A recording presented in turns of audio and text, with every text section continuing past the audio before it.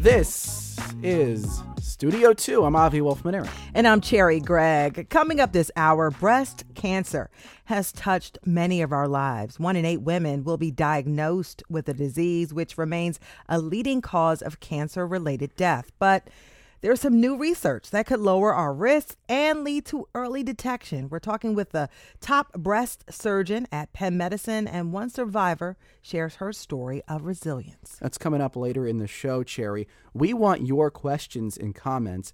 Maybe you're a survivor or the disease has impacted your life in some way. Give us a call, 888-477-9499. You can also email studio2@whyy.org. Then later in the show, we're traveling back through 50 years of rock and roll at the Electric Factory, the famed concert venue and concert promoter. Cherry, you ever gotten down at the Electric Factory? To the new one, yes. The new one, about yes. 10 years ago. About 10 years ago. It was cool for Good a party. time? Yeah, great time. For a party, not for a concert. For a party, yeah. Well, yeah, it was a concert party. Oh, concert. Well, maybe we'll talk about that we'll more talk off about air. that. Anyways, co-founder Larry Magid stopped by the studio earlier to spin a few yarns, a few records. But before we get to that conversation, Cherry, we do have some breaking news. I'll toss it over to you. That is correct. WHYY News has learned that 2 suspects have been arrested in the shooting of Philadelphia police officer Richard Mendez. An official statement or announcement is expected this afternoon. Earlier this week, though, an 18-year-old from Cherry Hill was arrested in connection with the shooting. The reward in that case has grown to more than $250,000. Now, reiterating, WHYY News has learned 2 suspects have been arrested in the shooting death of Philadelphia police officer Richard Mendez. More on this story as the afternoon progresses. Also want to talk about some other things in the news here, Cherry, including a really fascinating deep dive the Inquirer did about a guy named Bill Bockenberg. You've probably never heard of Bill Bockenberg. I hadn't before this morning. But he has emerged as a key player in those 2020 election reversal efforts. He's a Pennsylvania businessman. He owns this target shooting business up in the Lehigh Valley. Before that, he had been in the cybersecurity realm. And there is a new lawsuit that claims he provided a $1 million line of credit to fund voting machine analyses in Pennsylvania and Michigan. And then, get this, allegedly refused to pay the company that did the work after they found no evidence of fraud, not surprisingly. And so that has what has metastasized into this lawsuit. But it's also, focused some attention on this guy Bockenberg, who really wasn't even that known in GOP political circles before 2016, but has become a huge MAGA Republican. Yeah, very interesting article by the Inquirer. I mean, he hadn't been mentioned in any of the indictments against Trump, and right. But his name came up as you start talking to folks in the Lehigh Valley. I noted that he's a former board member for the National Rifle Association, former tech company CEO, and used to be considered a pretty traditional Republican. Yeah. He used to back folks who were moderate and independent minded, but got soured on him when they wouldn't do what he said. So he's an interesting character, and I'm sure people will be watching him now. Like, that's what happens, right? Yeah, and he's elusive. He really doesn't talk. Yeah. He's appeared at some rallies and stuff like that, but really beyond that, we don't know a ton about him. A Republican official told the Inquirer anonymously that he became, quote, unhinged after the 2020 election. So perhaps his name will continue to surface. Let's go across the river now to Trenton, Cherry. Trenton, New Jersey. The police department there is now under federal investigation after complaints of excessive force and unlawful search. Now, the Justice Department Civil Rights Division in Washington calls the allegations, quote, serious and credible. Now, officials reviewed a range of information from media reports to court records to body-worn camera footage, as well as statistical data about police interactions. And what was very interesting to me is that this case was not open because of any particular incident. Yeah. But this case was open when the U.S. attorney for New Jersey attended a town hall meeting in Trenton, and community member after community member spoke out against unlawful practices of the police department there. So it was almost like the U.S. attorney sitting in the room couldn't ignore the evidence of, folks talking to him right there. So they opened this up. They found problematic examples in instances of minor traffic offenses, onlookers who were recording or questioning police activity, as well as confrontations that were unnecessarily escalated, including when dealing with people in mental health crisis. So a lot is going to be looked at over in Trenton. You mentioned the thing that was most interesting to me too, Cherry, the idea that it was not one incident. That's typically how these investigations are opened at the federal level. One horrible thing happens, and then basically the federal government says, let us look at whether this is a pattern within the department. This is not what happened in Trenton. No. Like you said, there was this pivotal town hall. Never heard of anything like that, and we'll be very interested to see what comes of this. But you know what this says to me? When your officials come to town, show up. Speak out. Speak out. Say what you need to say, because you never know. This person was listening. Absolutely. Let's track back now to Pennsylvania. In fact, the middle of the state, near State College. Really fascinating story in the New York Times earlier this week about researchers in Pennsylvania who for the past decade have been studying the secret life of deer. Ooh. It's in Bald Eagle State Forest. That's where the study is taking place. They're tracking about 1,200 deer over the course of the decade and learning all sorts of interesting things about deer behavior. And you would think we knew a lot about deer, right? Because they're all over. They're in urban, suburban communities as well. But it turns out we really don't know that much about deer behavior, and they are breaking new ground with what they call the Deer Forest Study. Penn State and some other entities are involved. The whole article of the New York Times is really, really interesting, and I might spin a quick yarn on it quickly, but do you have any reactions? Only that I thought about it, and I really don't know much about deer. I feel bad about it because I was like thinking, like, what deer facts do I have in the back of my mind? Zero. And I'm looking in the file boxes. Empty. It's empty. Well, I don't think it's surprising that we don't know anything about deer, but I just was interested that even like the scientific community has a lot of unsolved questions about deer. Yeah. Quick story from the New York Times article. So they're following. So deer typically, apparently, they stay in like a pretty tight area. They sort of circle around like a 1 square mile area. Typically, that's their territory. They were tracking this deer. One day, the deer goes like 1 mile in a straight line outside of its typical territory to a ridge. Okay. The deer then just comes back to its normal territory, lives its life for a couple more years. 2 years later, same thing, goes back to the ridge. What was it going for? And dies.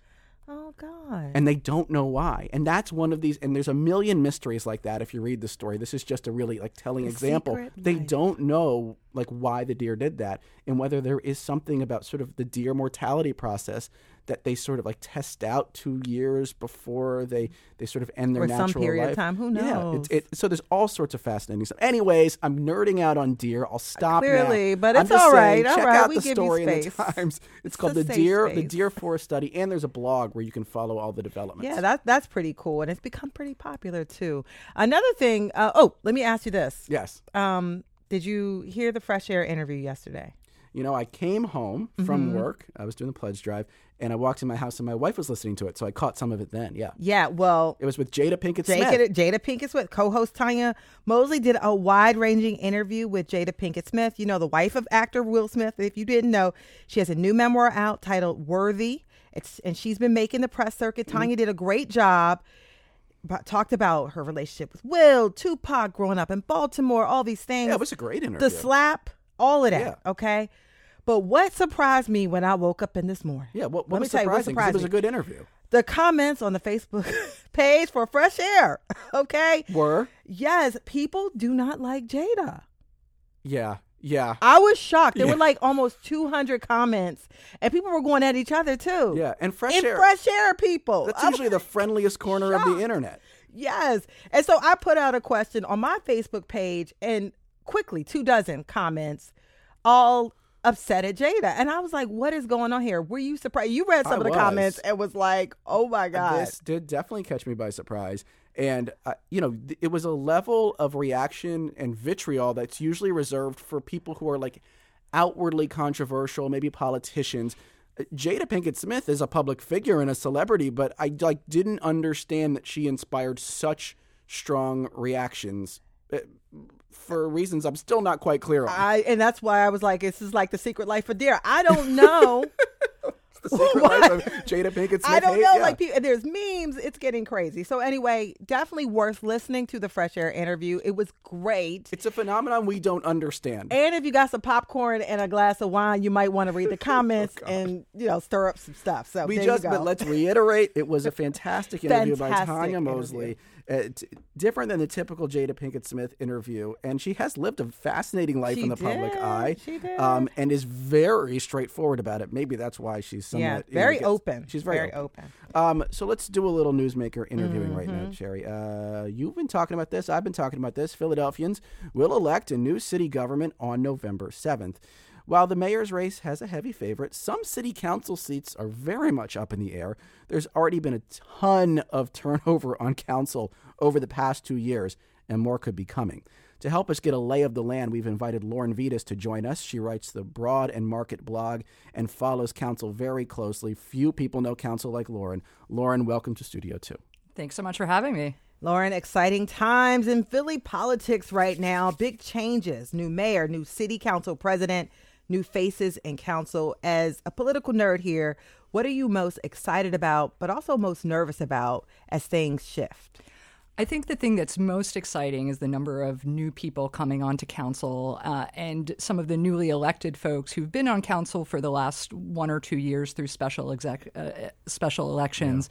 Yeah. We had a whole host of resignations because of the mayor's race and resigned to run, which freed up a lot of spots. So I'm excited because new faces typically mean new energy, new ideas. But the flip side of that coin is it's going to take them some time to get their sea legs and really get a sense of how government works. So again, I think it's a great opportunity. And I think the mayor has a great opportunity to build new relationships and new coalitions and really get his or her agenda through. Really interesting. There are some races that could be competitive. I know one that you're watching closely is the 10th District, Northeast Philly. What's interesting to you about that race? So the far northeast, the 10th Councilmanic District, and just to give listeners a bit of an overview, there are 17 total council seats. 10 of them are district-based, which means geographical representation, and the other 7 are at large. The 10th District has been represented by Councilman Brian O'Neill, who is the sole Republican on city council right now, and he's being challenged by Gary Messino, who is a labor leader in the city. And what makes this interesting is incumbents typically, especially district incumbents, typically don't have viable challengers. Yeah. It's a very heavy, very steep hill to climb. And Messino is well-funded and has a lot of labor support. So the question is whether Councilman O'Neill is going to be able to continue his 40-plus years of service on city council, or whether the Republicans will lose their only representation amongst the districts. Fantastic. Yeah, and expanding about Republicans possibly losing representation, there's a major challenge in the at-large races as well that could oust another Republican. Right. There's a very real chance that there will be 0 Republicans on city council come January 2024. And lay out the at-large situation. So there are 7, as I mentioned, there are 7 at-large seats, which means the folks that they're elected citywide, so everybody votes for the at-large. And under the charter, 5 of those seats are reserved for the majority party, for all intents and purposes, is Democrats in Philadelphia.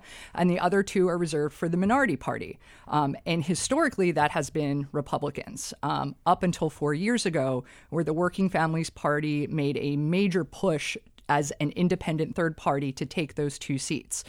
They were somewhat successful in getting Councilwoman Kendra Brooks elected, but Councilman David O at the time, who is now the Republican candidate for mayor, managed to get reelected. So it was a split of the 2 minority seats between Republicans and the Working Families Party.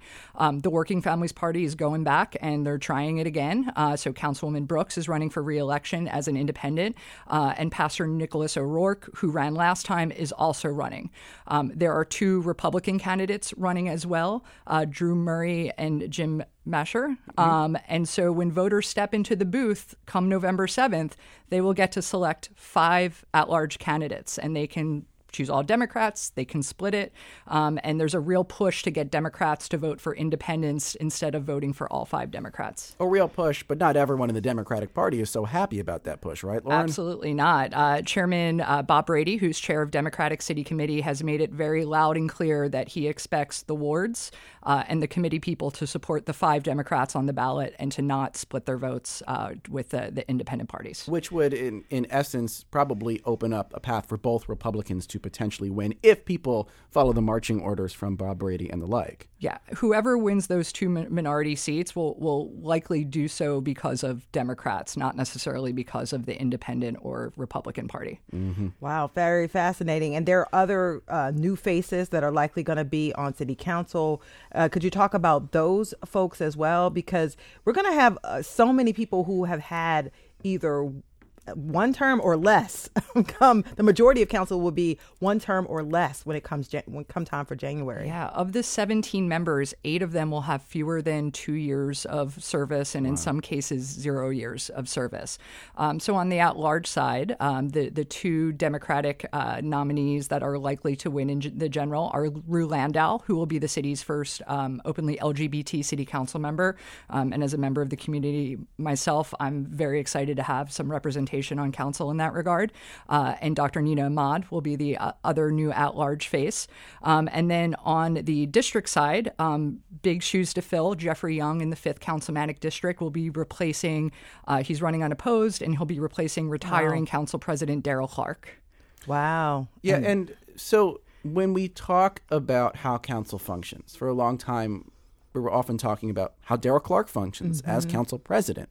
We don't know who council president is going to be rumors yet, swirling, but there are rumors swirling. Do you think you have a sense of where it's headed and how it might change how council operates? And we have about a minute left.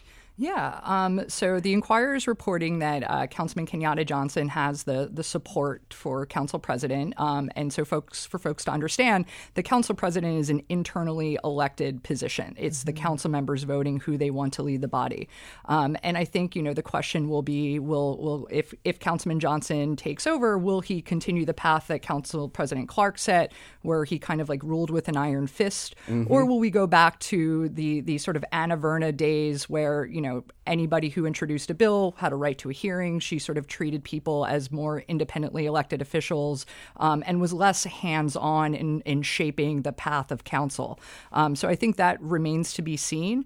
I know that there are a couple other folks who were interested in the position, and whether they did the legwork needed to get the support remains to be seen. I think Curtis Jones and Mark Squilla have been both mentioned, right? Yeah. But it seems like the reporting is pointing toward Kenyatta Johnson. Yeah, and what I will say is, this vote officially happens in January, so there is some time in between, but it's not common for people to go back on their word once they give their commitment. So yeah, and we'll have a new mayor too, so we'll see how that relationship between a new CP and a new mayor. Lots to watch. Thank you so much, Lauren. That's Lauren Vitas, government relations professional, election lawyer, and author of the blog Broad and Market. Thanks, Lauren. Thanks so much for having me. And up next, new research and recommendations this Breast Cancer Awareness Month. Stick with us. Hi, it's Terry Gross, the host of Fresh Air. We bring you in-depth, long-form interviews with actors, directors, musicians, authors, journalists, and more. Listen to our Peabody Award-winning Fresh Air podcast from WHYY and NPR. And welcome back into Studio 2. I'm Avi Wolfman-Arent. I'm Cherry Gregg. Now, Avi, this is a topic that is very close to my heart, and I believe it's one that is close to the hearts of many of our listeners. At the top of the show, we mentioned that October is Breast Cancer Awareness Month, and 1 in 8 women are diagnosed with the disease at least once in their lifetimes. But there are new developments, Cherry, in cancer research and prevention. One example, women are now advised to start receiving regular mammograms as early as 40 years old. And before we get into this conversation, we also want to mention that while it's mostly women who are diagnosed, any person can develop breast cancer, and we should all be aware of the risk. And with so many other healthcare topics, Black women have been left behind for decades. Now research shows that we are at a higher risk of developing breast cancer early. Sitting across from me is Dr. Lola Fayandju. I'm sorry about that. She is the chief of breast surgery at Penn Medicine. Dr. Fyanju, welcome to Studio 2. Thank you for having me. And please say your name correctly. That was great. Lola Fyanju. Got you. Tracy Smith is also here. She's a breast cancer survivor and founder of Tracy's Bio, an organization that unites women who suffer from breast cancer and gives them a place to connect. Tracy, welcome to Studio 2. Good afternoon. Thank you for having me. Now, before we get to this conversation, everybody, just want to make sure we give our listeners an opportunity to participate. You can email studio2@whyy.org or call 888-477-9499 with your questions and comments for our guests. Dr. Fyanju, breast cancer has come a long way. I mean, a very long way. Yet I feel like there are more and more women being diagnosed with breast cancer. Can you talk about how far we've come and where we stand now statistically when it comes to breast cancer? Well, as you mentioned, 1 in 8 women in the United States is diagnosed with breast cancer in her lifetime. And the incidence of breast cancer is actually slightly higher in white women as compared to other groups. But we do know that when Black women are diagnosed, their likelihood of dying from the disease is higher. And in addition, we also know that Black women are more likely to be diagnosed at a younger age and with more aggressive forms of cancer. So the big story about breast cancer is one of success, namely that we've made a lot of progress. With the advent of screening mammography, it means that we're able to catch cancers before they're symptomatic, before someone knows they have them. And it means we're able to treat them in a way that's curable and with a cure that's durable, one that lasts. But the problem is that there are still too many people who don't get screening mammograms or don't follow up on mammograms that are abnormal, who don't get the treatment they should for the cancer they have, and who don't feel that they can turn to their healthcare providers when they have a problem. The other thing is that, frankly, the guidelines change a lot, and that's kind of confusing for people. So, and the other thing to realize is that the guidelines are really for average risk people. So one of the other things we want to emphasize is people knowing their risk. Are you at higher risk? And an important way to know whether you're at higher risk is knowing your family history, and that's really important. I believe the headline statistic, 1989 to 2020, 43% drop in breast cancer mortality. That is a remarkable success story. But you mentioned there that screening, there are still gaps when it comes to screening, and there was this panel of health experts that said women with average breast cancer risk should start getting mammograms at age 40 as opposed to 50.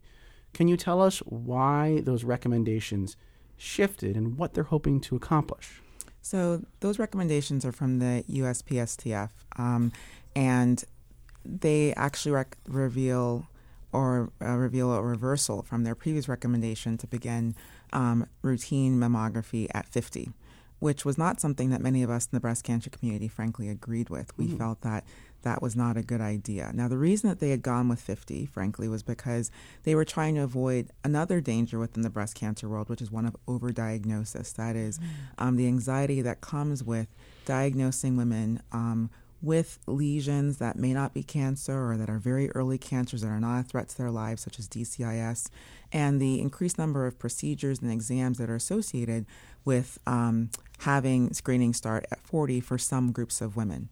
But the concern was that a lot of the data that went into the recommendation for originally moving the screening initiation date to 50 by USPSTF was conducted in populations that may not reflect the United States diversity, namely populations out of Northern Europe, where they have excellent registry data to look at longitudinal population-based outcomes, but again, in populations that don't necessarily look the way ours do. So they're benchmarking it off the wrong thing. Potentially, again, as part of a larger context. And so we all were very excited, those of us in the breast oncology community, to see that shift from beginning 50 to 40. And again, in terms of the nuance and the confusion, the old guidelines said, start a conversation at 40, begin annual at 50 with the option to start at 40 or 45. Again, probably more detailed than most people are able to engage with their primary care provider or gynecologist in a 10-minute, 15-minute appointment. And so all that ambiguity just made things really confusing for patients. And so we definitely agreed with the shift to saying start at 40. What we were a bit more concerned about, as I said, start at 40 but go every other year. Many of us in the oncology community, we recommend the American Society of Breast Surgeons, the American College of Radiology, Society of Breast Imaging, those of us who treat cancer every day, we really recommend beginning at 40 and continuing with that every year, so long as you are healthy and so long as you have at least an approximate 10-year life expectancy. And that's what I would recommend. Every year instead of every other. Correct. Very interesting. And if you are just tuning in, we're talking about new research. We're talking about new prevention strategies when it comes to breast cancer. That was the voice of Dr. Lola Fayanju, Chief of Breast Surgery at Penn Medicine. I'd like to bring in Tracy Smith, founder of Tracy's Bio, into the conversation. Tracy, you are a breast cancer survivor. You were diagnosed in 2013. Tell us a little bit about your story. So in 2013, I like to say I'm a 10-year survivor, and I'm just overjoyed about that. I'm so happy about that. In 2013, I went to get a checkup because I wanted to run the Broad Street Run. And so I said, let me get myself into physical, let me be serious about my physical fitness, about my health. And so when I went in at age 44, I was told then that I had breast cancer. Did not have a mammogram at 40. Didn't pay attention to my family history. So I fit all of the negative statistics in regards to getting breast cancer. And what was that journey like for you? I mean, that was a shocking moment, but clearly you did everything you needed to do. In 10 years, you're thriving. Yes. And so I had an out-of-body experience. I was expecting when I went in that day, April the 13th, to hear 3 days later that I had breast cancer. I was just going to start my journey on making sure that my health, that I was on top of my health. And here I am in the midst of now really fighting for my life. And so I had an outer body experience. I couldn't believe it, although I should have been on top of it. My grandmother had breast cancer. My mother had breast cancer. So I just ignored all the statistics in regards to getting checked. When it comes to breast cancer and mammograms, I blew it. Definitely blew it. We talk about getting checked. I want to bring in a question from a different Tracy, and one of our listeners, Tracy, who asked, do we have to get a check every year if breasts look fine, don't hurt, and we don't feel any lumps? And I wanted to ask you, Dr. Fayanju, because it seems like some conflicting information about how helpful self-examination is. So how would you answer Tracy's question, and maybe layer on top of that, what should we be doing or thinking about when it comes to self-examination? That's a great question. I do encourage women to know their breasts, and that you're the best arbiter or judge of what normal is for you. That does not mean self-breast exam is the way to diagnose breast cancer, because the truth of the matter is, by the time there's a symptom, that means you have a more advanced stage of breast cancer. But nonetheless, knowing your body is important, especially when you're younger and likely to be not engaging in screening at this point. And so knowing that a new rash is there, that your nipple is now inverted and it wasn't inverted before, that there's now nipple discharge maybe inside your bra or things like that. But self-breast exam in and of itself is not considered a reliable way to monitor one's breasts. We do recommend screening mammogram beginning at age 40 for average risk individuals. And just because something is normal 1 year does not mean you should go the next year and think you don't have to go. We see what are called interval cancers all the time. That is, even between an annual mammogram and the next year, if a change occurs in your breast, don't say, I'm going to wait for my mammogram the next year. Go in and get what's called a diagnostic mammogram. A screening mammogram is done if someone does not have symptoms. A diagnostic mammogram, often in conjunction with an ultrasound, is done when there's a symptom. And I will say for Tracy, our other guest, she's someone who, if I were her gynecologist or primary care physician, I would have had you start screening much earlier, potentially because you had a family history, which means your lifetime risk for breast cancer was undoubtedly higher than 20%. And if that's the case, if your lifetime risk is higher than 20% by various risk calculators that are out there to quantify your lifetime risk, you may qualify for getting screening at an earlier age and to actually have MRI as part of your screening as well. And that's so important. We've been talking about this number 40. But 40 is not for everybody. Correct. We just want to drive that home, especially if you have a family history. And I want to expand that because one of the Good Souls, I have a project called the Good Souls Project, and we had a radiation therapist who had said she became an advocate because she started seeing so many women in their 20s and 30s, specifically women of color, but all women, sort of being diagnosed with breast cancer. And she felt like something was going on. is this more common than it used to be, Doctor? That's a great question, and I know that individual. I went to the screening of her wonderful film, Mia Bailey. Mia Bailey, yes.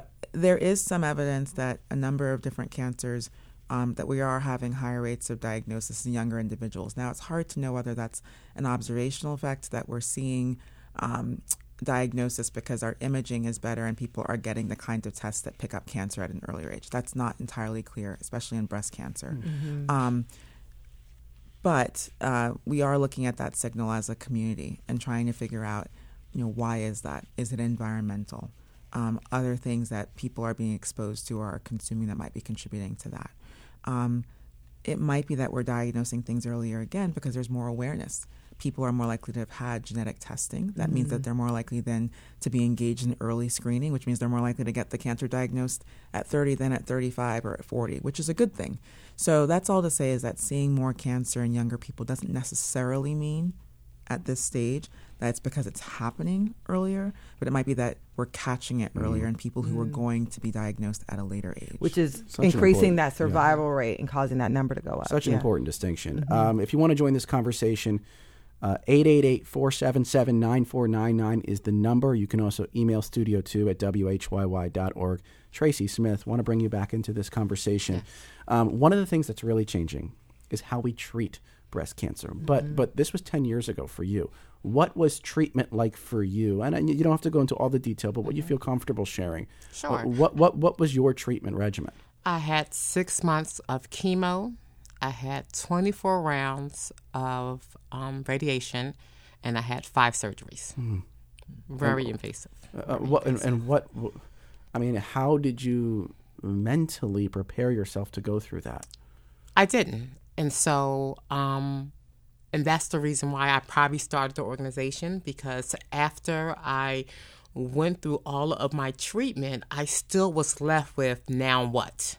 What do I do after this? My anxiety was through the roof. I probably had 4 biopsies since 2013 because every time I feel a lump or every time I think that I feel a lump, I call my oncologist. Who was going to pour into me from a spiritual standpoint, because now, my life sort of kind of flashed in front of me. And so who was going to be there after our wonderful doctors keep us alive? Who was going to allow me to thrive?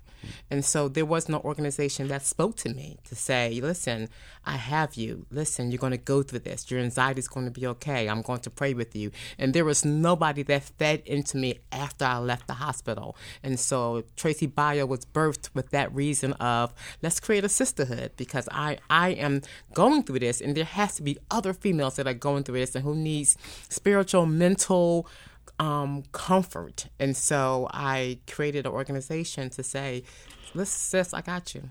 I'm here. And so let's quick follow up for that, because breast cancer treatment can be harsh, and we'll expand some of the new treatments with the doctor in just a moment. But you brought a community of women together, and Tracy's Bio stands for Beautiful Inside and Out. Right. Talk about what you all do to support women on the spiritual side of the journey to surviving breast cancer. So Tracy Bio is a support group. And so we have seminars, we have, I write books for those that want to share their experiences. So I have 5 publications out of ladies who wanted to share their experience and wanted to just speak in a very transparent form what cancer looks like and what you go through when you do have cancer. Because prior to that, a lot of people don't know the ins and outs of what you go through when you have cancer. And again, the anxiety, the scars, the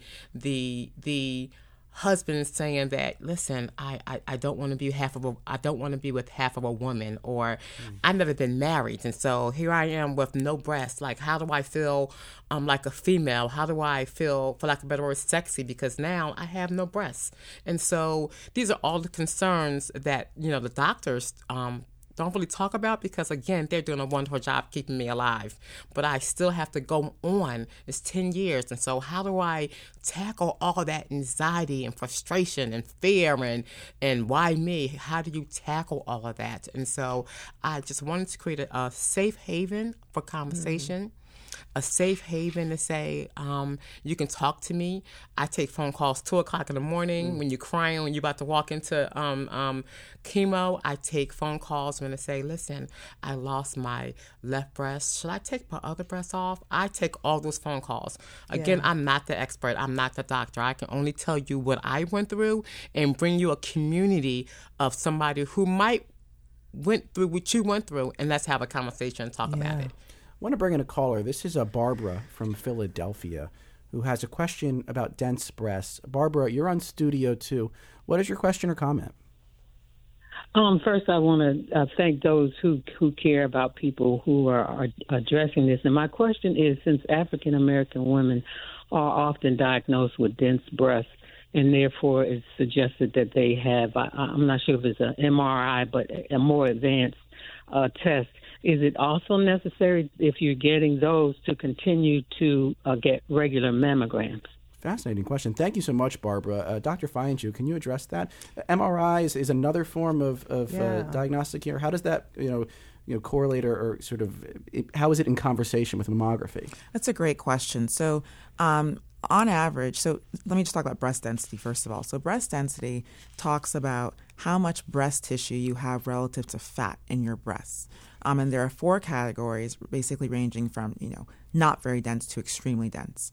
And interestingly, in the state of Pennsylvania, Pat Halpin Murphy, who is the president of the Pennsylvania Breast Cancer Coalition, has worked with the state legislature to actually arrange for the fact that in Pennsylvania, women with heterogeneously or extremely dense breasts should be able to get breast MRI now covered by their insurance, which is a huge win. But coming back to the caller's question, that actually on average, Black women don't have as dense breasts as white women. That's just something we've observed looking at many, many scans. That doesn't mean, however, that there is equal access to breast MRI when needed. That is, actually our group at Penn did some research that showed that even looking at people with similar density of different races and similar density of different insurance levels coverage, that you don't see equitable access to breast MRI. And so there is still enough bias in the system that people with Medicaid as well as Black women are less likely to get MRI when it's indicated. In terms of what MRI provides, it is a great adjunct study. It helps us often delineate the extent of disease in people who have already been diagnosed with breast cancer, and we need a bit more information. Yeah. It is also good for people who are at elevated risk for breast cancer. That is because they have a gene that puts them at risk for breast cancer, and in women who are younger and therefore have more breast tissue in their breasts relative to fat. Which is what mammograms are better at helping us distinguish fat from breast tissue. But when you don't have as much fat in your breast when you're younger, they're not as effective. And so MRI is really good for women who are under the age of 40. It's really good for women who have a lobular breast cancer. It's really good for women who are often getting it before they start chemotherapy. But MRI does not replace mammography. Okay. The other thing that's important to know is MRI is very sensitive but not specific, which means that sometimes it diagnoses things, it finds things that aren't necessarily cancer but have to lead us down a diagnostic path. False positive. Yeah. Exactly. Yeah. And so there's that caveat as well. Interesting. And I want to bring in one more caller. Christy, who is a survivor, wants to share how she found support. Christy, you're on Studio 2. What's your question or comment? My comment was that I'm a 6-year survivor, and I kind of stumbled into dragon boating for breast cancer survivors, which has turned out to be a very effective way to prevent reoccurrences scientifically. And there's so much support among all the team members for one another, and there's a tremendous spirit and joy of being on the water. And for most people, it's the first time they've ever done anything like this. None of us had heard of dragon boating before. So I just put it out there as a really good thing to look into. In this area, there are 3 different breast cancer survivor dragon boating teams. My team is Hope Afloat, and we have a wonderful time, and it's quite a powerful sisterhood. And it has done wonders for our house. Thank you so much, Christy. Wherever you can find that sisterhood. Can I just ask a real quick question before we go? Because we only have a minute and a half left. And I wanted, Doctor, for you to talk a little bit about immunotherapy and some of the advances in treatment. Because, it used to be surgery and chemo and some very invasive and harsh treatments. There is some hope here now about new treatments. What can you tell our listeners about that? Yeah, I want to emphasize that one of the most exciting things about being a breast cancer surgeon and a researcher is that we have made so much progress with regards to evidence-based approaches to treatment. On the one hand, immunotherapy, which means using your body's own immune cells to treat cancer, has led us to have huge impact in being able to treat effectively triple-negative breast cancer, which is a more aggressive form of breast cancer that disproportionately affects women of color, specifically women of African ancestry. Pembrolizumab, which is a form of immunotherapy, has significantly increased patients' response to chemotherapy. If they have triple-negative breast cancer, it's part of a regimen that women often get prior to surgery, and the way that Ms. Tracy did here has been very effective. On the other end of the spectrum, we are also finding ways in which to do less treatment. There are more and more women now who don't need as much surgery, who don't need as much radiation, who don't need as much chemotherapy. And so what we're really working towards in breast cancer is personalization, how to make sure you're getting the right treatment for you. I feel great when I can have a patient have surgery and we can give them a wonderful reconstructive surgery where they are one and done, that they get a beautiful reconstruction and don't need to come back for five surgeries. Exactly. That they don't have to have all the lymph nodes removed under their arm. That's a win. Absolutely. Thank you so much for that. That's Dr. Lola Feinju, Chief of Breast Surgery at Penn Medicine. Thank you for being here. And thank you, Tracy Smith, as well, breast cancer survivor, founder of Tracy's Bio. Thank you so much, Tracy. You're welcome. And we see a lot of comments we couldn't get to. Perhaps we can come back to this topic another time. But for now, stick with us on Studio 2. Hi, it's Terry Gross, the host of Fresh Air. We bring you in-depth, long-form interviews with actors, directors, musicians, authors, journalists, and more. Listen to our Peabody Award-winning Fresh Air podcast from WHYY and NPR. You're listening. I love it. To Studio 2. I'm not Janice Joplin. I'm Avi Wolfman-Arent with the always groovy Cherry Craig. Janice Joplin, one of the many, many acts that performed at the Electric Factory concert venue over its long history. And in the late 60s, concert promoter Larry Magid and Alan Spivak, owner of several jazz clubs at the time, believed in the power of music, especially rock and roll. And they saw an opportunity to build a concert scene right here in the city from the ground up. And these are the early origins of the Electric Factory and the decades of work by these pioneers who brought so much joy and liveliness to crowds of all shapes and sizes. It's now on display at a new exhibit at Drexel. It's called Electrified, 50 Years of Electric Factory. And lucky for us, Larry Magid joined us right here in our studio to reminisce about the concert scene and drawing audiences and artists to his venue. But first, we went way, way back to Larry's childhood, and he told us about the song that started it all. Life could be a dream, life could be a dream. Do, do, do, do, shaboom. Life could be a dream. If I could take you. I remember being home, listening to the radio, and I heard this song, and it was so different. The lyrics were so different, and, shaboom, a lot of ding dong, lang a lang a lang. It's just, you know what? It's like an alien language. Yeah, but I understood that. Yeah. I got that. And I remember running out of my house to tell my friends on the street that I had heard this amazing new song. And then, a couple of years later, I heard this Little Richard song, a wop bop a loop bop a wop bam boom, and I just said, yeah, that's right. I knew exactly what. That's right. I knew exactly what he was saying, and it was a different language, but it was a language that teenagers could understand, and that was the separation between your parents and moving forward. Yeah. Let's fast forward to 1968, right before you opened the original Electric Factory, 22nd and Arch Streets. What was the concert scene like in Philadelphia before that moment? It was fairly non-existent. What I knew when I was a teenager were rock and roll shows, and like cavalcades of stars. Mm-hmm. And they would have people that had hit records of the day. They'd come out and sing one song, their hit song of the day, maybe two, and the headliner. There was a big one at the arena at 46 and Market. It's not there any longer, but the headliner was my idol at the time, Frankie Lyman and the Teenagers, and it was an amazing experience for me.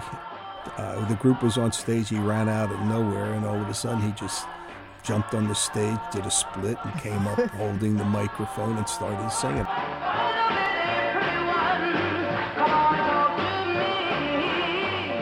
I said, God, Jesus, this is evil. This is it. Good performance. And when you think about the Electric Factory, when you got together with the Spivak brothers to create this venue, what was a problem that you saw that you were hoping that the Electric Factory would solve? Going back to your last question about what was the concert scene like, well, it was, as I said, it was kind of non-existent. And I saw that, and there was very little. In that time, because of American Bandstand and the disc jockeys being the real stars of the day, acts would come along and play those dances. They were in town to be on Bandstand. They would show up, lip sync their song, and it was a draw. But there was no concert scene. I worked for a large agency in New York, and they booked concerts, but there were very few in Philadelphia. So Spivak brothers, Herb Spivak, owned a jazz club. And when I came back to Philadelphia to visit my family or my friends, I'd invariably wind up at the Showboat or Peps or the Cadillac Show Bar to see what acts were playing there. I got introduced to Herb Spivak, and he said, "How do I get into the rock business?" He had been doing jazz concerts very well, but there was a limit. Yeah. And there was no limit to what rock and roll could do presented in the right atmosphere. And I just said, that if you want to really be in the rock business, open a club. We over the next few months we had some discussions whenever I was in town.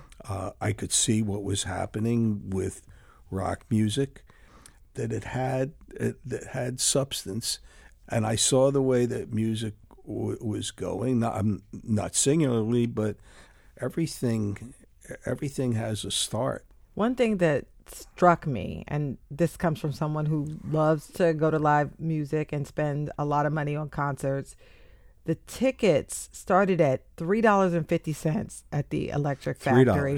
$3. And it was you kept the prices lower than a lot of the competition at the time. How were you able to do that and still sort of grow the Electric Factory and your businesses? Well, the factory never made a lot of money, not by design, but that's what people could pay. And I remember that it was a struggle to get to $4. But the interesting thing was that there were kids panhandling for money. Not everybody had $3, $3.50, and they would come in at the door and just throw change on whatever they had. And that's how bad they wanted to come. Yeah, and there were the same people all the time. Yeah. But that it was you weren't getting crisp dollar bills. Yeah. What did you do to make performers and artists feel comfortable so they wanted to come to your clubs? Purely a place to play in another city. They didn't need perks. They didn't need, it was just, they just needed a stage. Needed a stage. When we first opened, we didn't have dressing rooms. These performers weren't wearing uniforms. They didn't need a place to change or anything. They just came in their regular attire, which was very attractive, to be honest with you, and to break out of that mold where they didn't have to look alike or dress alike. They dress like they dress, and they dress like the audience. Yeah, you have to remember that the phrase that art imitates life is true. And then life imitates art as well. And so 18,000 concerts, lots of concerts. And the exhibit at Drexel is going to showcase photos, posters, concert apparel, guitars. Yep. Do you have a favorite piece of memorabilia? I never thought of that. There's a number of things that I wish I had saved everything. But one day you wake up and say, what am I doing with all this stuff? I'm 75 years old. Grow up. Springsteen lent us his Telecaster that he played through at least Born to Run and album, and that's on display. He lent that to us. Well, Larry, thank you so much for the time, and congratulations on the exhibit. Thank you. That was Larry Magid, co-founder of the Electric Factory. So great and very cool to talk to him. And don't forget, the exhibit is titled Electrified, 50 Years of Electric Factory. It's on display at the Drexel Founding Collection.